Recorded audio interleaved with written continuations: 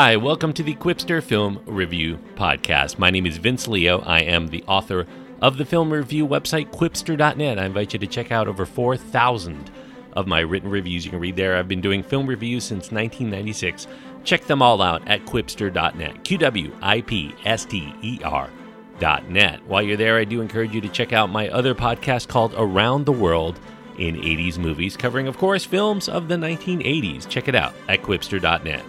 Today I'm going to be looking at the second, Godzilla movie in this reboot series from Hollywood. Godzilla King of the Monsters is the film I'm talking about. It's a PG-13 rated film. It does have sequences of monster action, violence, and destruction, and some language. The runtime is 2 hours and 12 minutes. The cast includes Kyle Chandler, Vera Farmiga, Millie Bobby Brown, Ken Watanabe, Charles Dance, Bradley Whitford, Zhang Zi, Sally Hawkins, Thomas Middleditch, Aisha Hines, O'Shea Jackson Jr., David Strathairn gets a small role in this film too. Michael Dougherty is the director. He's also the screenwriter along with Zach Shields.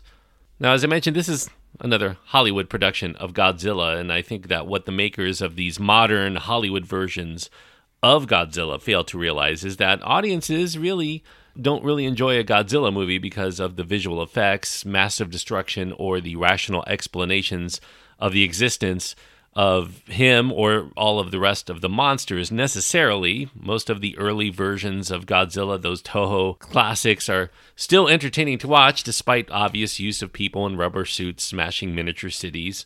More or less, we enjoy the weirdness and the campy qualities of a Godzilla movie. We're willing to be entertained by the drama of rooting for a giant monster to persist in the face of its human adversaries or going mano a mano against a more sinister giant monster, grappling pro wrestling style across crumbling cityscapes. That's generally what we want to see. Now, consider King of the Monsters to be a stepping stone from its studio Legendary Pictures to get to this inevitable film that will finally see Godzilla from the 2014 film, the first film in the series, going against perhaps King Kong from Kong Skull Island from 2017, doing battle in a future movie. Kong does not appear in this film with any kind of significance. Skull Island is mentioned. There's a news report that briefly shows the giant ape for just the briefest of moments, and that lets us know that Kong and Godzilla share a universe, and we're going to see them together at some point. Unless this film, for whatever reason, tanks. I don't think that it will because it does have worldwide appeal. Now, as far as the plot goes in this film, we find this eco-terrorist, Colonel Alan Jonah, played by Charles Dance. He's kidnapped as a hostage, a paleobiologist under the employ of the Titan research group known as Monarch. Her name is Dr. Emma Russell, played by Vera Farmiga, along with her teenage daughter, Madison, played by Millie Bobby Brown, of course, from Stranger Things fame.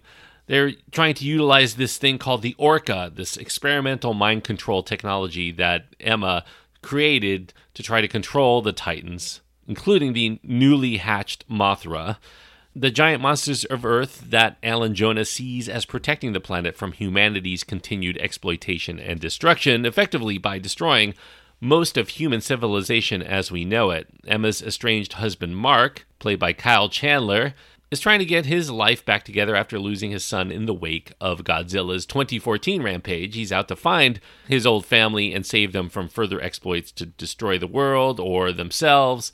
Mark soon hooks up with Emma's team of scientists at Monarch, as well as members of the military to try to find a way to thwart Jonah's plans and to keep the escalating numbers of monsters led by this invasive three-headed alpha titan named King Ghidorah from destroying everything that we hold dear. Now, Godzilla may be our last line of defense from the monsters completely destroying us, but where is he? We don't find out until pretty late into the film, generally speaking. Now, much of King of the Monsters seems to be a means to try to correct some of the criticisms that fans had to the Gareth Edwards 2014 reboot in terms of that film lacking the compelling human characters to follow, and Edwards' choice to cut away from showing the giant monster battles, at least until the climax. This sequel makes a concerted effort to concentrate more on how the humans are involved in trying to manipulate and control these monsters, rather than just play hapless victims or sending in the military, as is the custom in a Godzilla release much of the time. There's a decent collection of thespians to be found within the cast of this film, but it's all for naught. There really isn't enough of a compelling reason for us to care about any of them as characters, given that no one has more than a quarter of the film's screen time. Even Godzilla himself seems like a supporting player in his own movie, and that's going to draw some of the same criticism that it was trying to avoid.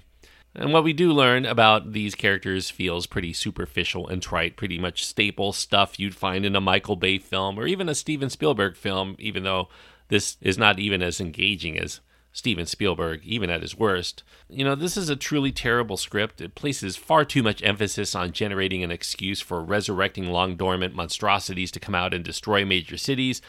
But as humankind is on the brink of extinction, we care just as little about billions of people that are surely dying. I mean, why would we care about this family drama occurring at the center of this film between a mother and a father and a daughter and their deceased son, when people are presumably being slaughtered wholesale, billions of them, in the rest of the world?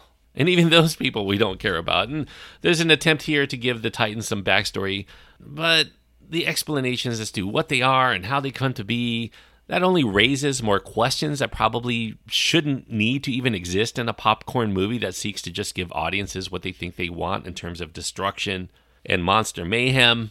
Now, while the sound and the visual effects work here are certainly commendable, I do think that it's just not enough to get us to care one whit about anyone or anything that we witness being displayed on the screen. And if there's not going to be any suspense or intrigue or even a modicum of awe generated within this ramped-up disaster movie, this is a complete waste of time for anyone who isn't sated by just witnessing 2+ hours of giant CG creatures knocking giant CG buildings over and over and over.